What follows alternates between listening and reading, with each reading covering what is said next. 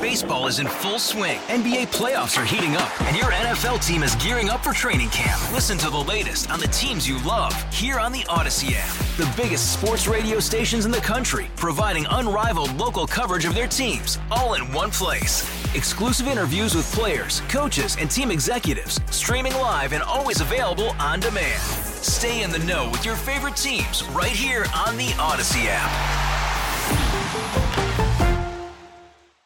San Francisco leaders are trying to slow down illicit business on a city street known for sex work. And now some are putting up the idea that San Francisco should work to create a red light district. Phil, when I was growing up in the South Bay, watching the late Dave McElhatton talk about red light districts in the 80s, I remember turning to my mom and blushing, hearing her answer. But is this basically legalizing prostitution? Yeah, we've basically done that in the state of California, one way or the other through a series of different things. We have. And this one particular law that got changed, it was against the law for anybody to be out in public places with the intent to commit prostitution. And State Senator Scott Wiener from San Francisco said that the law was unfairly targeting African-American women and trans women. And it probably was because they were probably getting caught up in it most.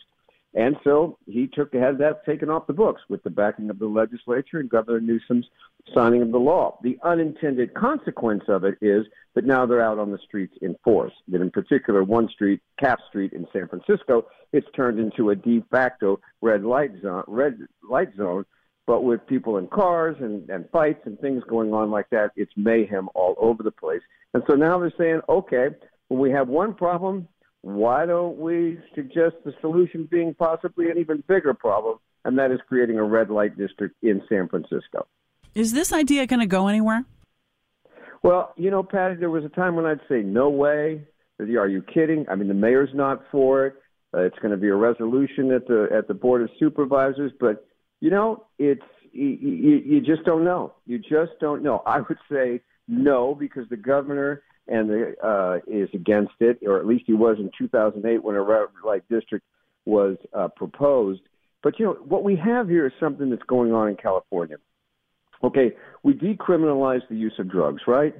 And then we were shocked when people were openly using fentanyl in the Tenderloin. And it's become a huge problem. Now we have this, where the intention was to bring some equity and stop, criminal justice from targeting sex workers. And so the good intention was there, but the result is something really tough for people who live around there.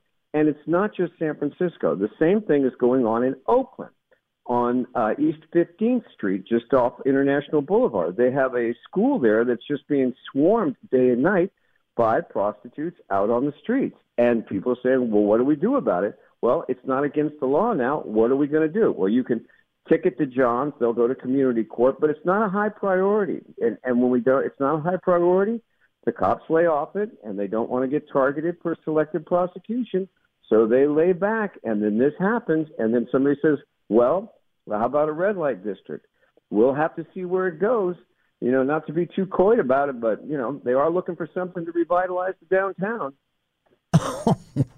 Our thanks to KCBS insider Phil Matier. Phil will be on live again tomorrow morning at 7:50 with Margie and Eric on KCBS.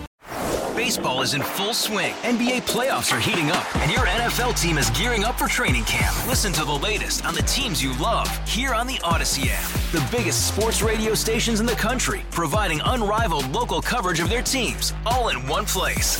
Exclusive interviews with players, coaches, and team executives, streaming live and always available on demand. Stay in the know with your favorite teams right here on the Odyssey app.